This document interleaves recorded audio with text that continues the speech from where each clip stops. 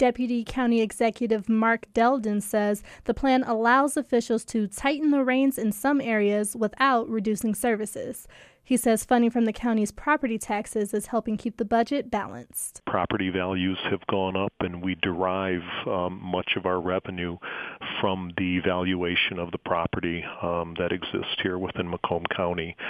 So much to our surprise, it's coming back at a higher rate than we've been forecasting. Delden says this is the 5th consecutive year the county executive has presented a balanced budget. The Macomb County Commission is expected to vote on the budget proposal by September. I'm Brianna Tinsley, WDET News.